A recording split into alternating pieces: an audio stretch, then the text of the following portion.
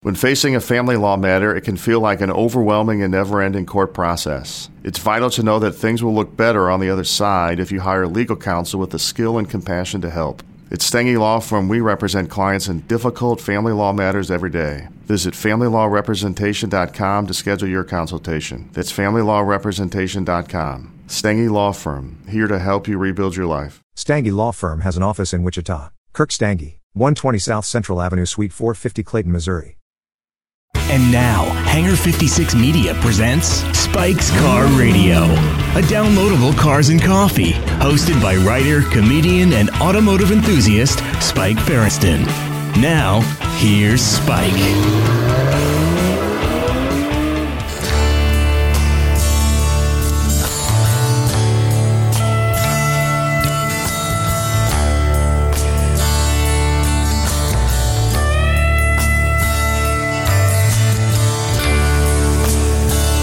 I thought I met a man who said we knew a man who knew what was going on.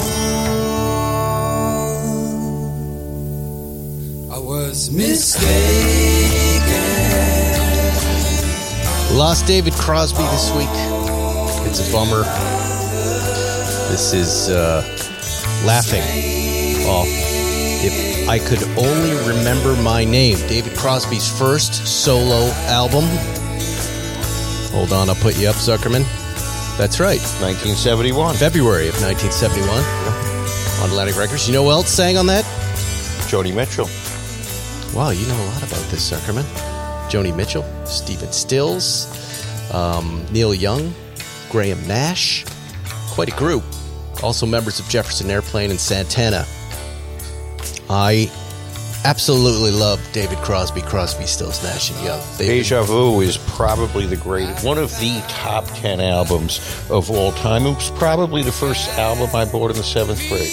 I like Four-Way Street. But I remember, I'm going to fade this out, I remember going over to my friend Andy Splitz's house from West Bridgewater, Massachusetts, when I was probably my son James, age 12 or so. And he lived in the basement, which I thought was cool. He's like, I don't have a bedroom. They let me take over the basement, right? So it was an unfinished basement with a bed, and it had a record player. And he said, you want to listen to some music? And I'm like, yeah, I'll listen to some music. And he put on some Neil Young. And that was it. I was done. It really stuck with me. I was like, this guy knows how to live, Andy Splitz. He's living in a basement, and he's got a record player, and he's got great music. And from that moment on, I have been a Crosby, Stills, Nash, and Young fan. And David Crosby dying at age of 81 was a legitimate bummer for me. It bummed me out a couple days ago when it happened. Although, in theory, if a cat has 9 lives, he was on his 3rd or 4th cat. Oh, right. Yeah. He so outlived his sell-by date. You know, in the manicured and PR'd world of rock stars, David Crosby was refreshingly outspoken. Here are a list of some of his worst things. Because he really I knew you would enjoy this, Zuckerman. Yeah. About Neil Young, he said he's probably the most self-centered, self-obsessed, selfish person I know. He only thinks about Neil, period. That's the only person he'll consider ever. He said that in 2021. And when we saw him out at Bill's, Neil Young, right, with his electric Cadillac, I thought about going over to say hi and telling him what his music meant to me. And then I looked at him and I went, I'm not sure he's going to take that the right way. And I backed away. Now I'm glad I did. David Crosby said of Bob Dylan, of whom he was actually a huge fan, my first thought was, well, shit, I can sing better than that. Graham Nash, he gave the impression of looking after me, but apparently that was all just trying to keep the money coming. But there you go. We haven't talked for a couple years, and I'm not going to talk to him. I don't want to talk to him. I'm not happy with him at all. To me, that's all ancient history, man. Okay. You got the Daryl Hannah. This is so fun. There's pages of this stuff. Oh, I haven't heard half of these quotes. The Doors and Jim Morrison basically sucked. Guitar and drums, pretty okay. Keyboard was awful. His bass with left hand was abysmal, horrible. Square wheel, bad. And Morrison was no effing good as a singer or poet or poser. Sorry. That's 2019. He decided to Set history straight. Yeah. These are great quotes. It's wild. The Rolling Stones. I think the major mistake was taking what was essentially a party and turning it into an ego game and a star trip of the Rolling Stones, who qualify in my book as snobs. I think they're on a grotesque negative ego trip, especially the two leaders. Phenomenal. We could just do a whole Dave Crosby. There's so much more of this stuff. Eddie Van Halen. Meh. Just MEH. I don't know about that. I mean, it's like that's fantastic. Incredibly gifted guitarist. He did something like 79,000 tweets like this. I don't. These aren't tweets. These are just. I think it's all quotes from the Stern Show, but that's fantastic. Kanye West, music. He's an idiot and a poser. He has no talent at all. I don't even know what. Then he says, someone needs to drive West over to Stevie Wonder's house right now so he understands what a real rock star is. Send him all of Ray Charles' catalog so he can learn how to sing. And he said that apparently over multiple years. He just said that a lot. And there were a lot of insults, too, of people who had done oil paintings of him where he would just tweet out, don't quit your day job. It doesn't even look like me. Streaming companies, believe me, man, it's going to hurt the music business very badly in the long run if you shut the door on all the young people who are trying to become musicians. The music industry is making a terrible mistake. Streaming companies are stealing. They are thieves. And Heaven itself recently, this January 18th, 2023, I heard the place is overrated. Cloudy. That was the day before he passed. The day before he. We should have had him on the show. That's some. I always wanted to meet him, and our mutual friend Jeff Greenberg, who got married recently, and who has the owner of the Village Recorder, who's recorded everyone from the Hendrix to the Beatles to Lizzo and everybody else. Said David was coming, but he didn't come.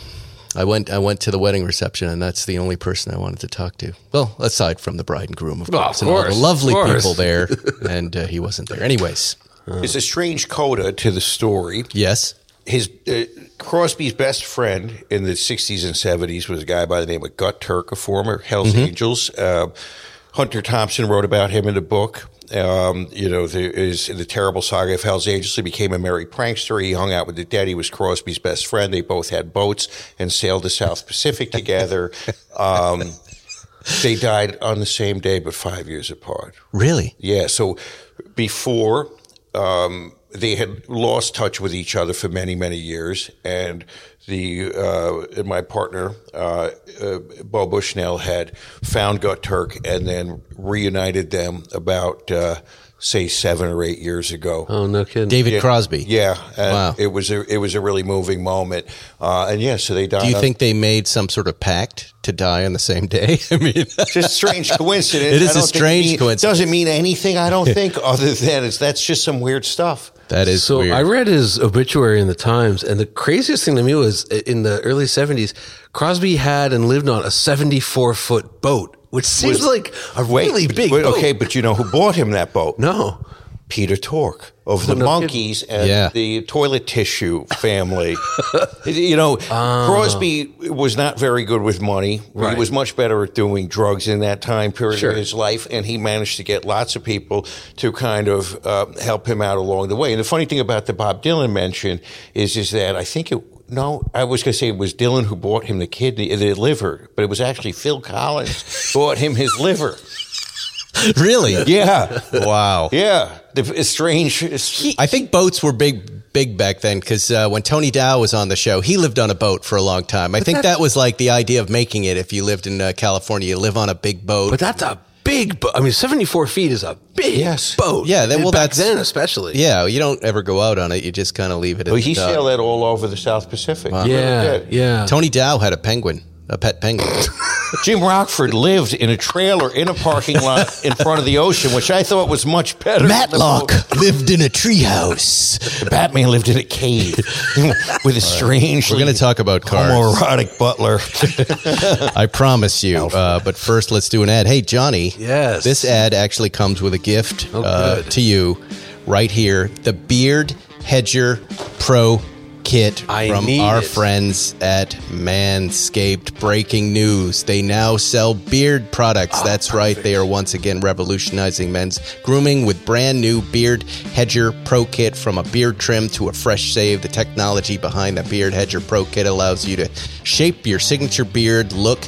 Now you can finally use Manscaped products and make your drapes match your carpet by going to the manscaped.com and using Spike 20 for 20% off. What's in there, Johnny? What do you see? I see there's a beard trimmer, beard oil, beard conditioner, beard balm, beard shampoo, a horsehair brush, but most importantly, Most importantly, a beard comb. And is that useful? I have like 4 of these. These are the greatest. Yeah, they're fantastic. Is that what you rake the food and filth out with that, and the little lice eggs? What does the beard oil do?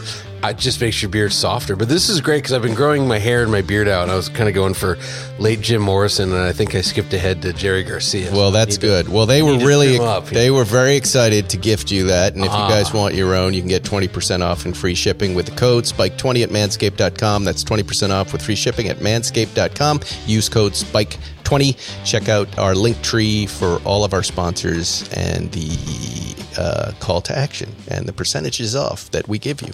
Also on the show, I forgot to mention, is the CEO of Ducati North America, Jason Chinnock, and we did an interview with him yesterday, and we'll play that in a second too. But let's talk cars. Cars, a lot going on. By the way, I asked the AI to write the opening of the show. Oh, good. Today, and it did a really good job. Did it really? Yeah. If I had this chat, whatever. Yeah, the chatbot, which is it's going to. I can see how it can eliminate 80% of writing right now. That's on the internet, easily. Right? Right. Yeah. I think there've already been sites that have been using it, and people didn't even notice, right? Because the writing wasn't that special, but a lot of it's busy work. But so listen to this. This is what it wrote. I said, write me an introduction and a welcome to the show for the Spike's Car Radio podcast. All right, you ready? Welcome to Spike's Car Radio, the ultimate destination for gearheads, car enthusiasts, and anyone who loves the thrill of the open road. Join me, Spike Firsten, the legendary writer and producer behind hit shows like Seinfeld and Talk Show with Spike Firsten, as I take you on a journey through the world of cars, from the latest models and designs to the history and culture of the automobile. Spike's Car Radio is your one-stop shop for all things automotive. So rev your engines and get ready for an unforgettable ride with Spike's Car Radio. That's not bad. It's a B plus. B plus, you know. It's full of cliches. Rev your engines. You got to get rid of that. Yeah. But you probably wouldn't call yourself legendary. My wife now is so paranoid that every nice thing I say to her is chatbot, whatever it is, the open source chatbot. GTP, but it is, right? No, it's not. Really. I've been sometimes, but now I've ruined my life. Every nice thing I do, she's like, is that chatbot? How'd she find out? You? I told her. Oh. I always make that mistake. Yeah, Zuckerman, tell him. But this is pretty good, right? Admit to anything. Wouldn't you, as a writer, go, all right, here, give me so much of writing is rewriting. Give me something, and I'll look at it, and I'll make it my own. So I actually, when that came out, see if I have it, I wrote a comparison test using that chatbot, and it nailed. I don't know if I have it. It nailed the. I don't have it, but it nailed the intro paragraph. It was fantastic. It was it was like I forget what it was, like a Z and a super or something like that. It was just like totally boilerplate. This is what like 90% of car reviews on the internet look like. Exactly right. And then it really struggled to like explain why a stick shift was better or worse than an automatic. It broke down with like a human sensory thing, but it got the setup completely right. Did you, let's talk about cars. Do you guys happen to see this Chris Harris thing on Instagram? Mm-hmm. Yes. Let me see if I can play it for the audience here. Poison pen. If it'll play. Hello there. I don't often do this, but I'm going to explain why a car of mine is for sale at the moment. You might see that I'm collecting cars. My 992 GT3 Touring is for sale. Now, at this point, can you hear that? this point, I thought he was talking about which is the better car and which is not the better car, right? He was on the show talking about it, and I thought I was going to go. I was really interested in why he was selling one over the other.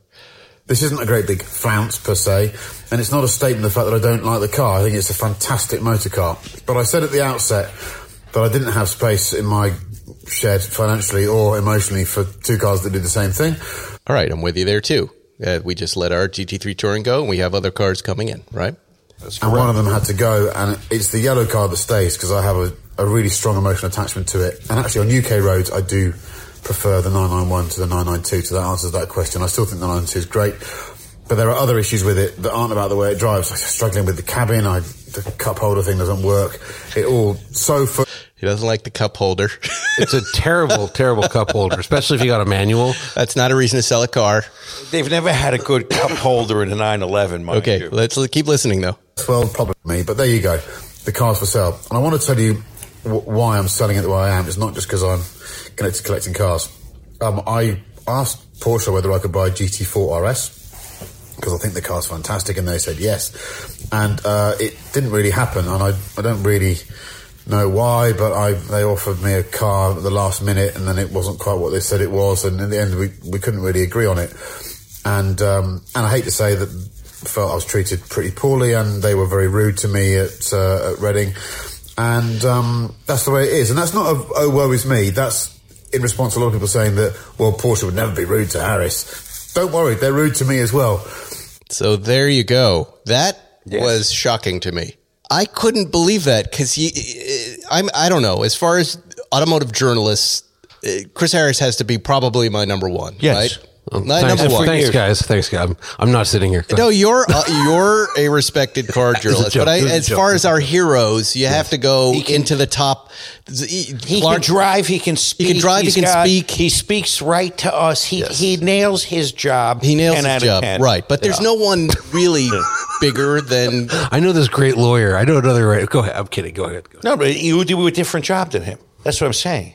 Hey man, just want to let you know that sometimes you gotta shut the fuck up. And this current time is just one of those times you gotta shut the fuck up. As I was saying. Oompa loompa doompa-dee-doo. Shut the fuck up. Leave him in two.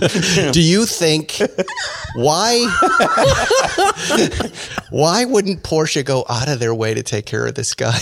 I don't understand that. Well, so my question is though, isn't he complaining about a dealership, not Porsche the corporation? No. Probably both. I read that as both. Okay. Both Reading as a dealership, right? Yeah. And I believe I'm making the assumption when he says Reading, he's referring to a dealership. Yes, I made that same assumption. Does he drive a right-hand drive car? He does. Right? Yeah, he's in the UK. So there's a thing between the factory and between the dealership, as we deal with these issues as well. But he's saying Porsche. I don't know about that. I mean, yeah, but that's you and me. But now we have Porsche Clearwater taking care of us. You know, you would think just if Porsche, the company, was going to take care of one guy, it would be Chris Harris. I mean, he's such a great ambassador for the brand.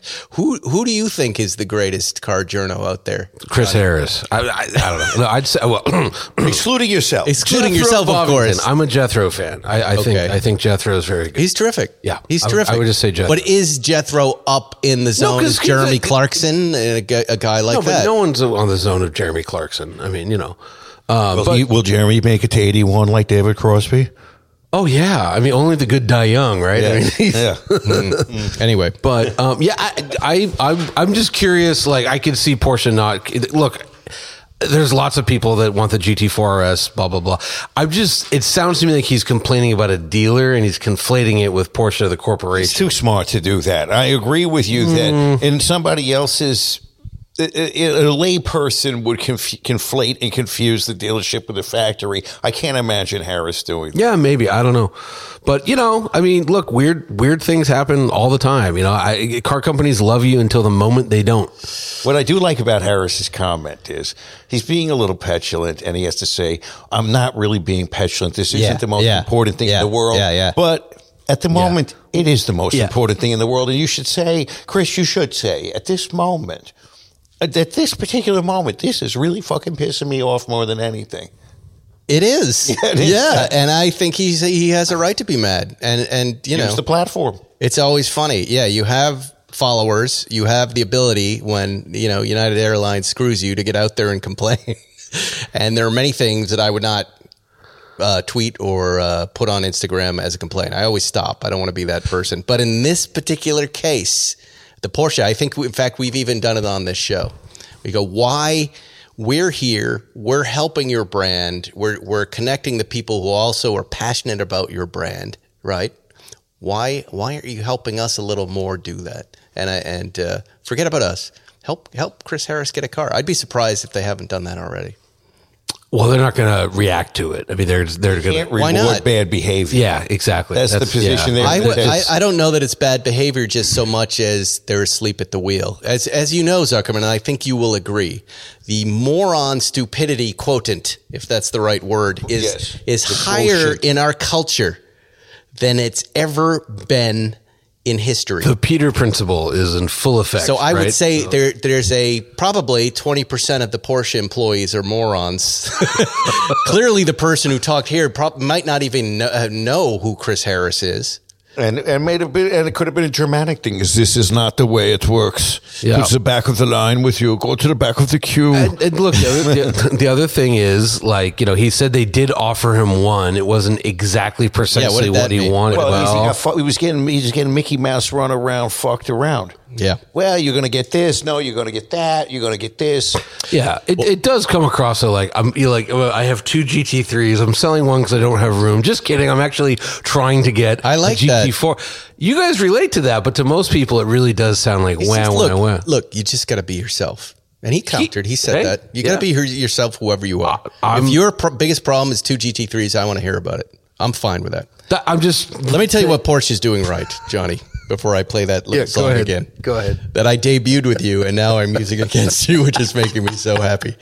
It's so much fun. Just give me a button. Here's something they are doing, Johnny, that is good. Porsche has long offered modern infotainment systems for older models. Now they have a new release for their much-loved mid-2000s models, the new Porsche Classic Communication Management Plus with Apple CarPlay and Android Auto functionality for the first time, Sirius XM for your 997, 911, 987 Porsche Boxster, Caymans built between 2008 and 2005, and the Cayenne built between 2003 2008. This will improve your life.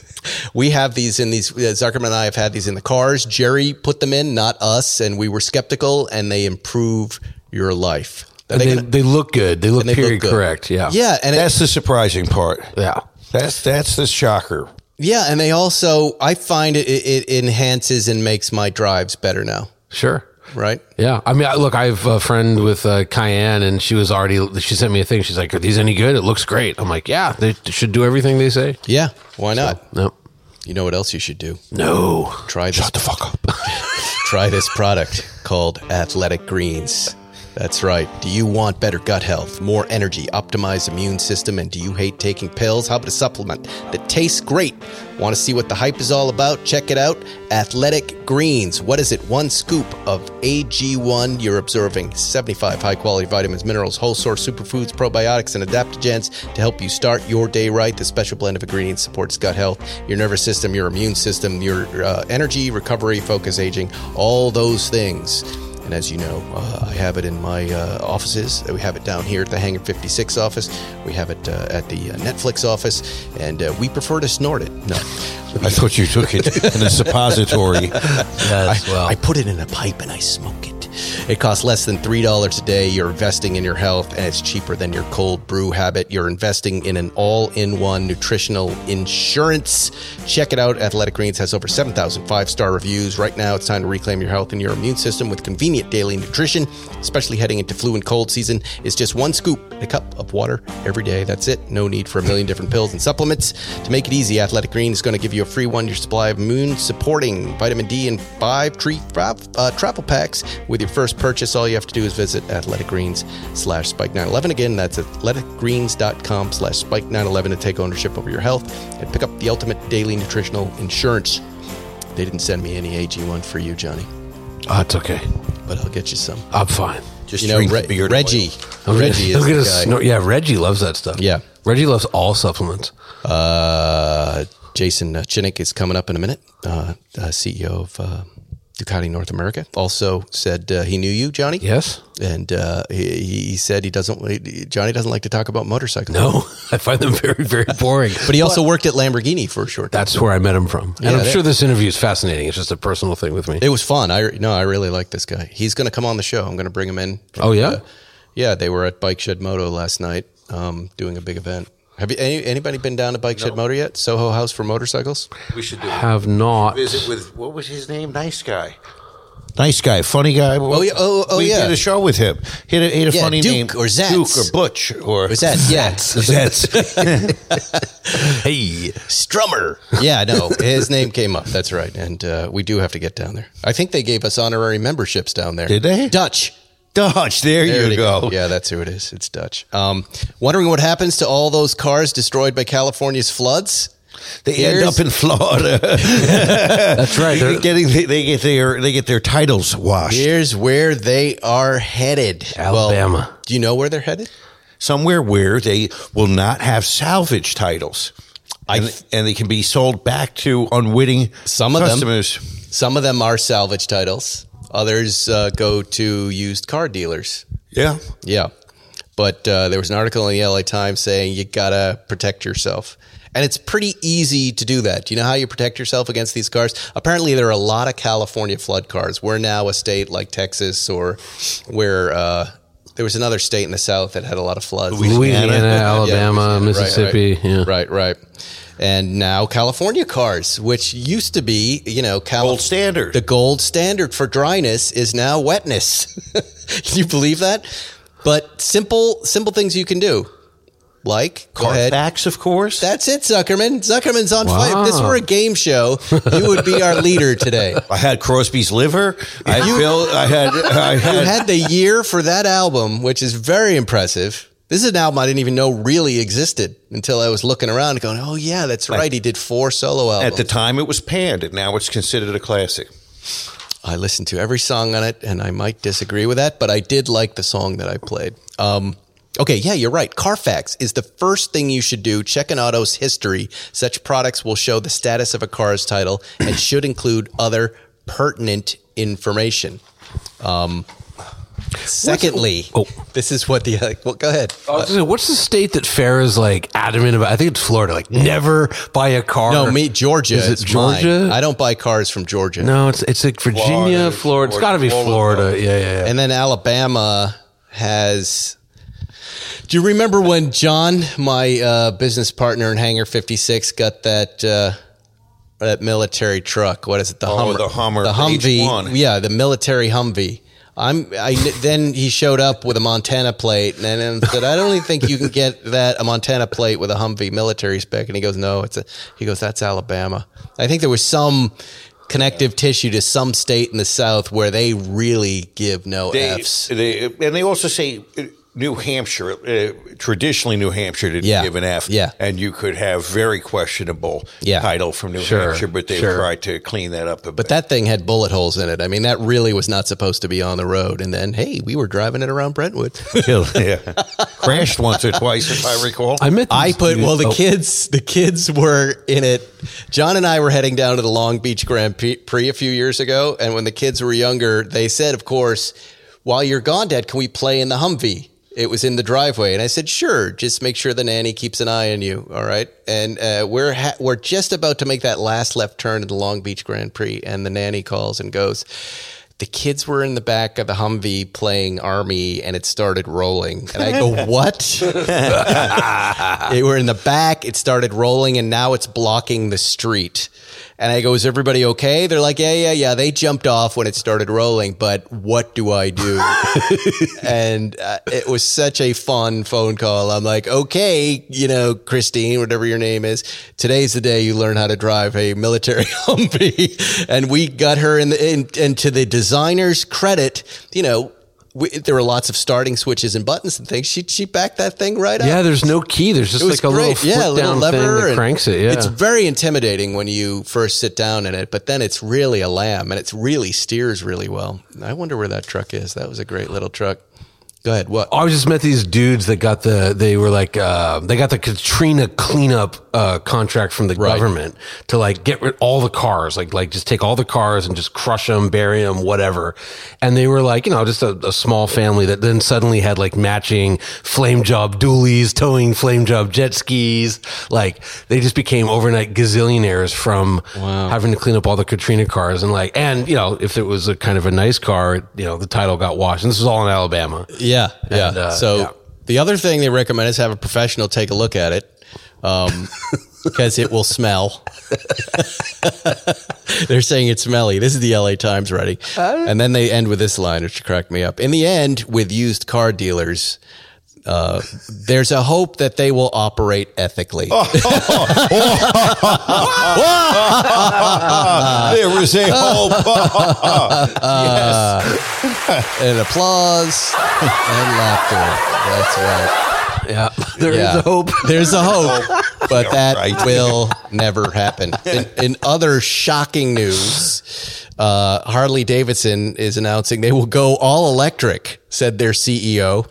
Harley Davidson is planning to phase out motorcycles powered by its storied internal combustion engines and will slowly but surely transform into an all-electric brand, said Jochen Zeitz.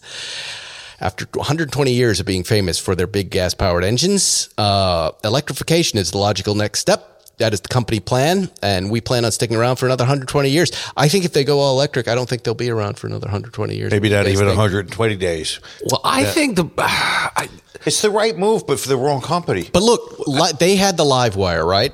Yeah. The Harley brand did not properly kind of line up with the Livewire buyer, so they spun the damn thing off and made a separate company called Livewire, right? Because Harley guys aren't going in going, show me that new electric bike you got.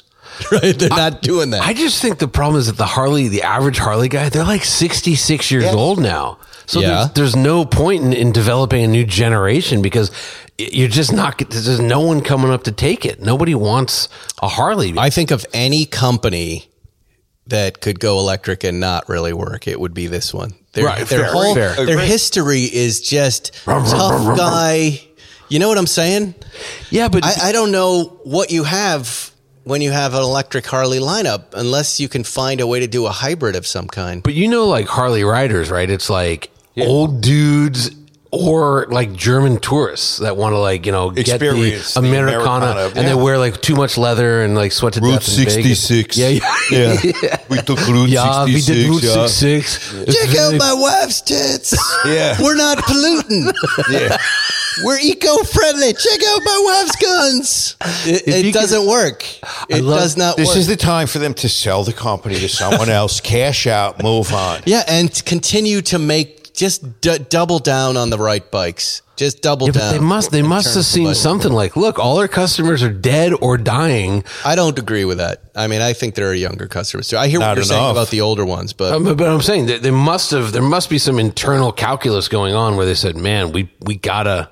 Haven't they, Harley Davidson, just historically just gone bankrupt over and over again? Yes, when it was, remember, AMF and all of these other AMF years. But this is another one of those moves. If you're 25 years old and you want a cool bike, you're going to get a Ducati, aren't you? Isn't that the move? Or something that's not a Harley. I mean, Harley's like your grandfather's bike. I am still... I think you buy multiple bikes when you like bikes a lot, like me, and I would get a Harley. I would totally, but I'm old. Maybe that's it. Maybe that's it. Why not synthetic fuels? Why not some other idea? Right now, synthetic fuel is $1,000 a gallon. The hydrogen's a non-starter, and as you know, electric bikes are kind of great. I mean, yes. The other thing that's crazy about Harleys is. Let's stop right there for 1 second, because he said something interesting. Electric bikes are great when they are cool looking and different. They're great. Like I did like the Livewire, but I thought it was too ordinary motorcycle looking. Do you know what I'm saying? Yeah. When I look at Storm Saunders' deal, the Metacycle, which we're getting in a week, it looks different, right? Do you hear what I'm saying about that? Like when I look at Teslas and Rivians and I look at these Lucids, I look at a new kind of vehicle. Something that looks like a Harley with an electric doesn't really make it for me. No. They'd have to create some new things. Yeah, I don't know. I don't either. I'm skeptical of this. It's just that, like when they look at developing a new generation of engines, which they're probably looking at as part of this, right? Yep. There's a lot of money it takes to do that, or a motor and a battery. Like the cost to build the bikes drops, so even if they sell less, they're more profitable. He said it could take decades. Yeah, this is just a cover. We're looking at sometime after 2033, which is in 10 years. Oh, then they're just trying to get a government contract or easily in the 2040s. Yeah. But change is coming. Sure. But I won't be there. And neither will the customers. They'll all be in their coffins. We have Jason Chinnock in a second. Flame coffins. Jason Chinnock from Ducati, one of our favorite motorcycle companies. And you have, you want to review that Rivian in a second after I do this ad? Show. Let's do that. All right, let's talk about Snap-on Tools, our newest sponsor. Hello, Snap-on. Today's episode is brought to you in part by makers and fixers of Snap-on. The makers and fixers keep the world moving. You'll find them in the factories, skies, repair shops, roads, and rails, building and maintaining practically everything and anything you can imagine. Makers and fixers are the backbone of this country. Oh, what's the noise back there? That sounds like Richard and your son. He's talking. Oh yeah, they're going. Is he taking a dump? Oh, come on. With Spike's son? Yes, I hope so. They're the backbone of the country. Automotive and collision, aviation and aerospace, general equipment, marine, motorcycle, motorsport, military and defense, masonry, manufacturing, CNC and machining, mining, students and instructors in any of these industries. Zuckerman, are you a maker or a fixer? What do you work on in your house? Anything? Are you a fixer? What was the last little thing you fixed? Be serious. Some eggs. Okay. Yeah. Johnny? Yeah, what did I do? I unscrewed something with a little miniature screwdriver. And you know what I did? I fixed my heater, which then broke the next day. But I got us through the night. The makers and fixers, they've not only made your car, they keep it running and help you make it awesome. Theirs is not a job, it's a calling. They want to hear from you too. Snap-on wants to hear from you guys. Share your story. Go to makersandfixers.com/spikescarradio and check out the Makers and Fixers on Instagram account. They want to hear your stories and they want to post about your stories. So there you go. Some free publicity for you makers and fixers. Makersandfixers.com/spikescarradio. When we talked about the Rivian, by the way, they haven't caught a crazy Tesla pipe guy yet. I think the police made an announcement that they kind of know who it is, but they haven't caught him. It's very frustrating too, because if you watch any of the video, his face is very visible. And he looks like a cop. So maybe that's why they know him. It's like, it's funny. He's attacked 9 ladies, and every one of them has video of him. And I mean, the freeze frame is like a headshot for a guy who's auditioning for a movie or something. Yeah, it shouldn't be hard to ID this guy. And Tesla should be able to help out. Like, we know that car. A lot of people have said that. Yeah. Now, if we wouldn't want to know, I don't think Tesla's keeping the data. They're keeping it. They know who did this because they get reports of when there's an impact. Well, not only that, they're working on full self-driving. They're monitoring every car doing everything. Yeah. And with an inside camera, isn't there a camera inside the car? Yes. Yeah. So you could see him prepping his pipe, going, am I going to attack that lady or that guy? Pipe polishing. Zuckerman, show us how you prep a pipe. I can't imagine, Zuckerman, if you came into contact, you're on the 10, right? Or let's say you're heading down right now, and this guy, you give him the look, and he stops your car and gets out with a pipe. What are you going to do? Run his fucking ass over. I'm not sitting there waiting to get assaulted. Okay, and I found my wife was saying, do I have the right to run that guy over? Yeah, she said I would just run him over. You do. Somebody is going to cause you bodily harm. There's a threat to your life. But you're in your car, you're locked. It's what is a reasonable person under those circumstances, and I think if someone's coming at you with a pipe, wielding a pipe, I think that. Defending yourself, it's Professor Plum. Taking some sort of action is arguably warranted. You're going to get away with that one. I wonder why he chose the pipe, because he uses it multiple times. But what is it about Just the pipe? easy to store in the car. I know, but why not a monkey wrench or a baton? Or he's got a Tesla. He's got a reason. Probably when he was a kid, his father beat him with a length of pipe, and now he's reliving his childhood. Projecting, he wants something big in his hands. Don't you want to know what he does for a living that he can buy a Tesla? He's a cop. I bet you it turns out he's a cop. LAPD is going to be buying Teslas. I don't think he's going to be LAPD. I've met some cops that roll up and when they're off duty, they roll up in 7 Series. And I'm like, huh? Come on. Oh, yes. Anyway, I hung out with Jason Chinnock, who's the CEO of Ducati North America. Ducati sent over the brand new 2023 Street Fighter V2, which is an amazing bike. It's in my garage. We chatted about, here's what I think you guys are going to love about Jason. He started as working behind the parts counter in a Colorado Ducati dealership. I love that. And he worked his way up to CEO of North America. That's wild. And this is my interview with him. Jason. Spike Furston. Yes, Spike. How are you? I'm doing well, and yourself? I'm okay. It's very nice to meet you. I'm the show is a very big fan of your product, and I'm very excited to chat with you. You said you were in Santa Monica? Yes, I'm in Santa Monica today. Actually just got in late last night and getting ready for our event tonight at the Bike Shed in LA. Okay, and tell us about that. This is the Ready for Red Ducati 18 City Cross Country Tour. That is correct. Actually, we launched this, I think it's probably 5 or 6 years ago now, with just 1 year off for obvious reasons when we weren't allowed to gather in public. But this came as an idea of mine following kind of what was happening with the motorcycle shows. And as a brand, as you know, like the car shows or these expos, it became very difficult for us to activate properly and really to be able to represent our brand in a correct way, where it wasn't just looking like we had a bunch of products sitting out there on a expo carpet, which can be quite boring.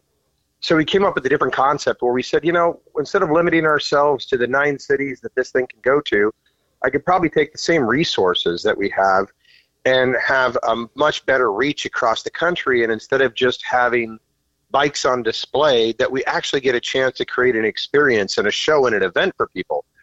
And, motorcycling isn't just transportation. I mean, really, it's entertainment for people and an opportunity to get out and to, chat with your buddies and bench race a little bit about the rides that you've been on and those sorts of things. And we see this as an opportunity to gather like-minded motorcyclists together, and a good reason for us to share with them not only the new motorcycles that we have planned for the year, but also all of the things that we have, all the activities, events, rides, ways that people can get involved in order to enjoy their motorcycle, not just own it and look at it in the garage, but get out and use it. I've never heard the phrase bench race. What is that? What is bench? Go ahead. It's like the fishing store. You think about when guys talk about, how big the fish is that they caught. Yeah. It's the same thing in the world of motorcycling. Yeah, this corner I pulled out of and I did a cross-up wheelie on this, or I dragged my knee in the corner at this. Okay.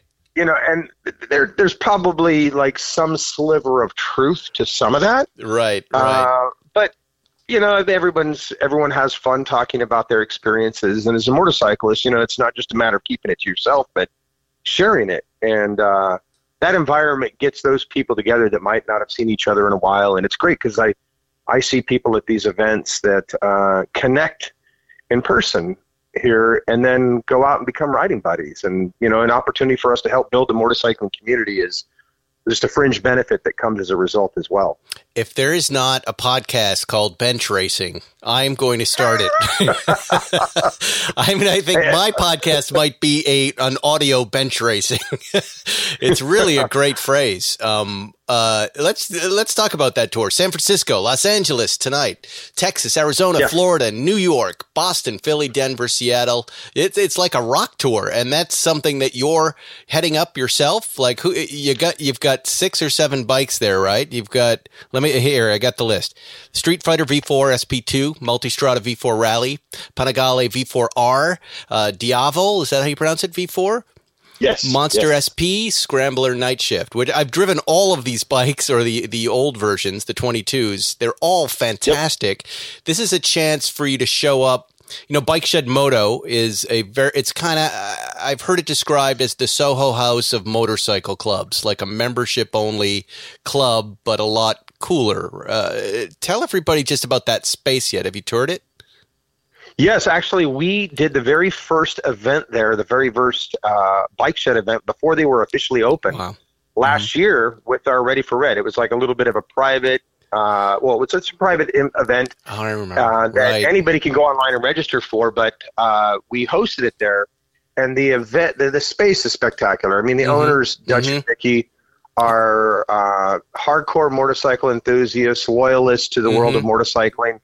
And I think they're doing something great, because it's not just a matter of it being a cool club to be a part of and hang out in. There are parts of it that's open to the public. But it's really a chance for motorcyclists to have a place to hang out. I mean, amazing food, great service, some cool gear in there as well. Yep. But it's kind of like this neutrally branded motorcycle space, which I think people really appreciate. I mean, even as a motorcyclist myself, I go meet up with friends there, and like I said, they're both, the owners are motorcyclists themselves, so they understand what makes us tick, and they appeal to that, which I think is really important, as opposed to it just being a big company, you know, thinking there's a way to capitalize on the enthusiasm of us. It's these people live it, and I think that's a great thing that Los Angeles has. You know, this is their second location. The first one, I believe, is based in London. Never been there, but they've done a great job so far. And with it being about almost a year under their belt, it's a great time for them to open and really ride the wave of what we're doing in the world of motorcycling with communities and the culture associated. No, it sounds amazing. I mean, Dutch has been on the show. I think he was on the show a year before they opened up. And I remember being super excited about the space. And then, you know, pandemic BS, and then I had forgotten until I heard about your event down there. But it sounds amazing. Do you get to ride the bikes down there at all, or are we just looking at them and hearing about them from you and other Ducati reps? I mean, it's actually it's not a matter of test rides. These bikes, most of them are pre-production. They're not. A lot of these bikes aren't even in the production planning phase, or in the production status yet for North America. So it's from 7 to 9, pretty much every night across the country. And, you know, the first half hour or so is just a matter of people mingling their way in, chatting everybody up, food and drink and those sorts of things to kind of lubricate the environment. And then I kick off with a presentation, and I present for probably a good solid half hour plus, and talk about the new bikes and everything that we've got up our sleeves for the new year. You know, because Ducati, it's not just a bike. I mean, they're spectacular bikes, as I know you've spent many a day riding them. But it's the things that we get to do on the bikes and outside of just being the owner. You know, what are we doing in the world of racing? What are we doing in the world of traveling and off-road and adventure and building the motorcycling community? Because there's nothing worse than owning something that just is a garage queen. Right. You know, I cringe when I see people have a 10-year-old beautiful motorcycle and they, you know, brag about having 1,000 miles on it. It's like, that's not something to be proud of, but it's okay. I mean, all things to all people, but I'm a rider. Yeah. So we want to get people out there riding. Have you ever thought, you know, maybe of doing something at one of your events like Altamont, like the bikers stomping a fat guy, like outside the Rolling Stones? Like a tribute to the fat guy that was stomped at Altamont. Do you ever think? Yeah, it hasn't come to mind. Hasn't come to mind. All right. I appreciate you bringing it up, but I think it might be low on the list of what we'll do in the future. But Good idea. I was reading your bio, and I was very impressed with one piece of it, and I think you probably know that you worked your way up from the parts counter at the Colorado Ducati dealership. How many Ducati dealerships are there in Colorado, by the way? There are 5 today. 5 today. 5 today. Back then, I think that we had, when I got into the business, there were 3. There were 3. And you were where? I was, I was in northern Colorado. I was in the outside of the town of Fort Collins. Oh, okay. And I know exactly where that is. Okay, perfect. So college town, just about an hour north of Denver. We used to ski up there.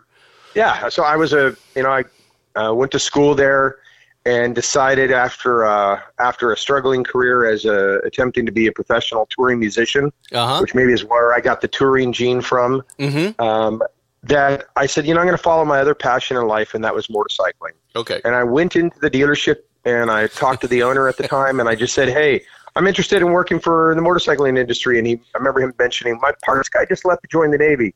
You interested? And I thought, well, I guess there's a foot in the door. Let's do it. And I just worked my way up from there. It's an incredible story. Yeah, and I just worked my way up from the parts counter, no disrespect, but it kind of in the middle of nowhere, Ducativille of Colorado. Yeah. It's an incredible story. So tell everybody, because we have a lot of young guys, especially kind of listening, and a lot of folks in college. You're at the parts counter of a Ducati dealership. What's the next stepping stone? Like, what's the next step that's leading you towards being the CEO of North America Ducati? Well, it was interesting at that moment. That wasn't a very clear objective. I'm going to do that. I just knew that I wanted to be in the business and I wanted to find my place. What I found is that, especially at that time, there was it was a different generation, a different era of motorcycle dealerships. And I saw so much opportunity. I saw a way to be able to just take care of people, be an enthusiast myself, share that passion for motorcycling with other people. And what was happening is this little tiny motorcycle dealership that I was working at started developing a reputation. And it was because of not only myself, but the other people that I worked with. And we created this little cult following. And the next thing you knew, people were coming to us from all over the Midwest and all over the state to come there and buy Ducatis because they knew that we lived what we talked about. We loved it. We were out doing rides. We were taking our clients on rides with the bikes. I would throw them the keys to mine and say, check out what the suspension feels like. And then I realized that there was other opportunity because there weren't a lot of people, strangely enough, in the motorcycle industry that were doing that were following following their passions and putting that enthusiasm into it because it becomes infectious, right? You get excited about something. You want to share it with somebody. You don't just want to hoard it to yourself. And there was an opportunity. A company had recruited me to go work for them, and I called up the then CEO of Ducati North America, and I said, hey, this company is offering for me to come and do this position for them. What do you think? And he's like, if you're going anywhere, come to work for me. And I didn't even think twice. I'm just like, okay. And I saw that as a way to work my way up and through. And I've tried to always stay grounded in, how I started. And I think that's important, being a motorcyclist first and then serving people at the dealership. And, strangely enough, that role of a parts guy is the best because you're working with the clients directly. You're working with the service team. You're working with all of the departments. And you're this interesting lubrication that makes everything work together or not. Yeah. And because of that, I learned a lot. I mean, I used to take parts catalogs of microfiche home and study them and almost to the point of being a little overkill, but you loved it. Well. You loved it. What did you study in college? I originally went to school for journalism, interestingly enough. And then when I realized that I didn't want to write like a sixth grader, I decided that that wasn't going to be my direction, and so I ended up moving towards the world of business. But candidly, I never finalized my degree because I ended up trying to make a go of rock and roll. It's a common story. It's a common story. You're talking to a guy who did the same thing. I found my place in entertainment, and I never looked back. I never, even at college, didn't wrap it up. And I went to school a couple other times later on thinking that I needed it. And, I was also, I don't know if you're this way, but I wanted to learn what I wanted to learn. Mm-hmm. And all the other core, which I'm sure gives you a well-rounded education, just was kind of boring to me at the time. And so I said, I'm going to put my energy into the things that I want to do. And I'm happy to hear that you found the same path. It sounds like you're bringing that passion for experience, experiential motorcycle events to a national level, right? And that's what this tour is all about. It's kind of doing away with kind of the stagnant dealership, right? With the guy behind the counter just trying to sell, and giving folks a lifestyle that comes along with their motorcycle. You're absolutely right. In fact, the thing that is great about this is it's not just for, the clients or the prospects of Ducati, but, we have our dealership personnel from all over these areas come as well. Mm-hmm. And the event that we had in San Francisco a couple nights ago, I had some of the guys from a dealership up in Santa Rosa just so enthusiastic, so on fire, and said, God, no other manufacturer does anything like this. We're so excited to be part of Ducati. And, if I can give them that, and they could take that back to their local dealership, and they could, speak with that same level of enthusiasm, then, we've succeeded. Because, if I just came where we do a little rah-rah and then move on, and it's forgotten, then what's the point? We need it. We need that to stay.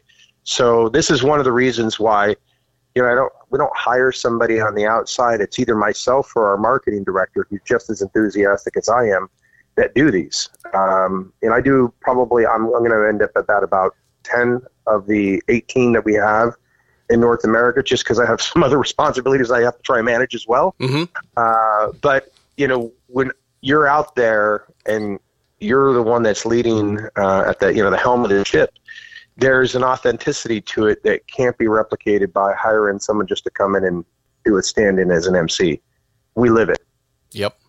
They dropped off a Street Fighter V2 in my garage yesterday. And so I've heard. As you know, I love this brand, and when I get on these bikes, I always have these moments of, either it's a sound when the engine is warm, or just the way that it turns in a canyon, and just the way the bike feels.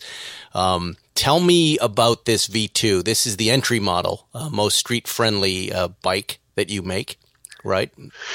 It's an interesting way to use the word entry. Yeah, I know, and it doesn't look anything. It doesn't look anything like that. And I opened up the garage this morning and went, "My God!" and got on it and popped around the neighborhood without a helmet for a minute, and went, "Oh, this is going to be a fun weekend." But tell me, is there anything new about this Street Fighter? Well, the beauty about the Street Fighter V2 is the fact that it basically carries on that lineage and the tradition of the Ducati Twin. Mm-hmm. I know it's expensive GT4 RS, which is an incredible motorcycle, and the V4 power plant is just a beast. But it has this kind of visceral low-end torque and grunt that you can only get in the Twin. I mean, and our V4 motors are spectacular, but it's just a different experience. And I love this engine. In fact, on the track, the Twins personally are within my sweet spot, because I like a motorcycle where I can just kind of wring its neck just a little bit. Mm-hmm. You can really get on the throttle. You can get up to that higher RPM. Mm-hmm. You can pound through the gears, and especially on a track, this engine is spectacular for that. And it has that grunt, that visceral feeling, as I was saying, versus the 4, which it's very smooth, very linear, beautiful delivery of power. This is a little bit more analog, a little bit more raw in its feeling, which I love that character. Yeah. I mean, both of them have excellent applications, but this is actually set up to be even a little bit more street-oriented as well. So the suspension is sprung a bit more compliant for the street, which, the surfaces, especially as driving in LA, as I was doing this morning, are quite varied. Unfortunately, it's a bit more compliant when it comes to all those varying surface changes. So it's nice in that regard. The riding position, the way that the seat and handlebar and that whole configuration and stuff is a little bit more comfortable. By no means is it upright, but you're sitting upright more so than you would on the V4 or obviously on the Panigale version of it. So I think it makes you a little bit more attentive and aware of your surroundings when you have a little bit more visibility around. And it's really probably a more, and dare I say, I really not like to use this word in the world of motorcycling, but a more practical application to the street than, let's say, the V4. The V4 really, it comes alive and it shines when you've got those big open roads.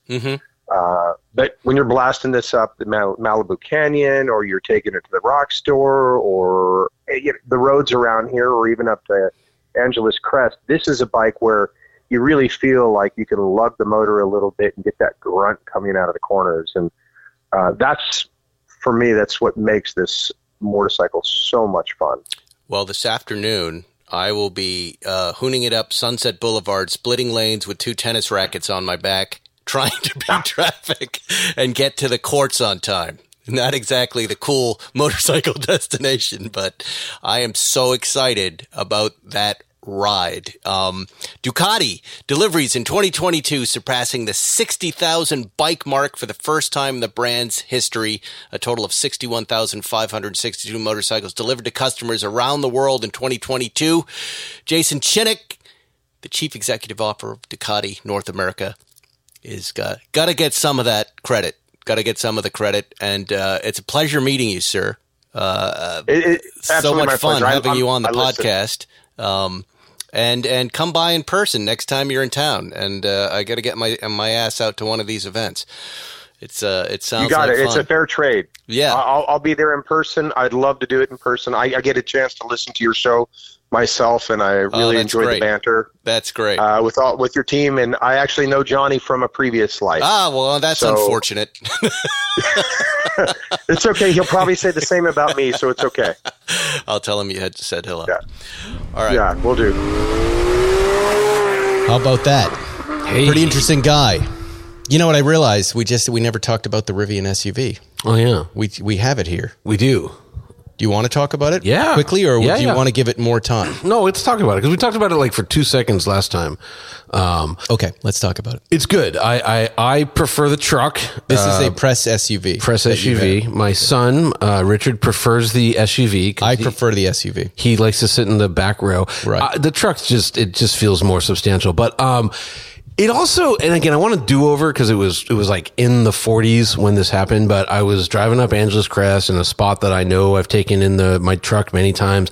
This thing like slid, like big slide, rear end sliding out type thing. And I've heard other people mention that it does this. But that said, it was like in the 40s when that happened. And then when I got higher up, it got down to the 30s, and it was really kind of all over the place. I actually took it out of sport mode.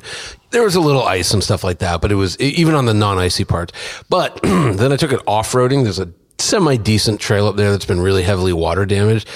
And I mean, they're as good off-road as anything you can buy. They're just, the Rivians are just, the 4 motors for off-roading is a game changer. The 15 inches of ground clearance is 4 more than you get in a Jeep, Wrangler Rubicon. I mean, it's just an unstoppable beast off-road. Wow. So it's awesome. Does it's the really weight awesome. help it when it's a heavier vehicle? It would hurt it, but it compensates by having, 908 pound-feet of torque available at 0. So in other words, if you have, a TRX, Ram TRX, you gotta floor it to make torque, right? And then you gotta immediately jump on the brakes. And so you're dancing back and forth with your left and right foot. With an electric, especially if you're in rock crawl mode or whatever, it's just programmed to keep applying the torque, and it just magically figures it out. Each wheel knows what it's doing. It's not it kind of knows what it's sending to a differential. It's splitting it out. It's like each wheel has its own motor. It's just a game changer of an off-road vehicle. It's absolutely incredible. And then, it hauls ass on a road, which like a Jeep never will, never could, never has. Maybe the 392 does, but so yeah, it's still very impressive in that regard. I just think the truck rides and handles better, and maybe that's the 16 inches of wheelbase. Maybe they developed it longer. They're still updating the SUV quite a bit, but overall very good, and I would happily own both. If I put a blindfold on you and put you in both vehicles, would you be able to tell the difference? Without looking in the rearview mirror, there's only one giveaway. If driving, yes. If I was driving them blindfolded, which is a bad thing to do, but there's one little giveaway. What would you notice? On the button that you push on the left stalk to spritz the windshield. Because the SUV has a rear windshield wiper, there's a second button. But driving. Would you notice any driving characteristics? Yeah, the ride quality on the truck is better. It better? Yeah. In what way? It's just a smoother ride. It's just a smoother ride. Yeah, because it's 16 inches more wheelbase. So when something hits a tire, it takes longer to reach the tire on the opposite end of the vehicle. And it's just, that's just long wheelbase vehicles always ride better. It's like a 2-door versus a 4-door Jeep. Right. The I liked it. I mean, when you had it by the studio last week, I sat down and I went, oh, this is, I had that little moment of, I'd really like this. You would, if you like, I don't like I want more miles to the charge, but I would certainly trade my Defender in for something like that. Since you hate off-road tires and you like street tires. I don't hate them. On street tires, 328 miles on a charge, which is pretty good. Oh, that's not bad. Yeah, that's pretty good. That's not bad. When it came out, remember, it was 314. They released a software update, which the EPA said it makes it go from 314 to 328. So the mileage increased. And is it honest? Does it go down? Yeah, it's pretty honest. It's better than Tesla, not as good as Mercedes, but I would say it's within 5%. Wow. I also, I drive at 80 miles an hour on the freeway. I don't drive at 65. Right. So if you drive at 65, it'll probably be bang on. But at 80, you're charging more often. There you go. So, well, that's a show, gentlemen. Excellent. We've done it. Yeah. We sold our tires to James, one of the listeners who showed up. Thank you. In the illegal Johnny Lieberman cast shirt. And was very proudly wearing it. But thanks to you, James, for coming by and buying those tires. And we wish you many happy drives in them. And for you folks who are at home or on your morning drive or in the workshop or on a plane or in Switzerland, crossing some dangerous mountain, we'll see you next week on Spike's Car Radio. Next week, by the way, the entire show will be AI. So enjoy that. Oh, I want the AI Zuckerman. Oh, God, I need that. I'll get to work right on this. Thanks for listening to Spike's Car Radio, brought to you by Hangar 56. Listen to new episodes every Wednesday, and be sure to subscribe on Apple Podcasts, Spotify, or wherever you get your favorite podcasts. Purchase new wiper blades from O'Reilly Auto Parts today and we'll install them for free. See better and drive safer with O'Reilly Auto Parts. O'Reilly Auto Parts. Has the winter season taken a toll on your tile, upholstery, carpet? Call Cyclone Cleaners, 570-726-6200. For all your carpet, upholstery, and ceramic tile cleaning needs, it's Cyclone Cleaners, also offering odor treatment and soil and stain guard. Choose the only cleaning company that supplies the water to clean your home and disposes of it when they are finished. Call Cyclone Cleaners to schedule your cleaning today, 570-726-6200.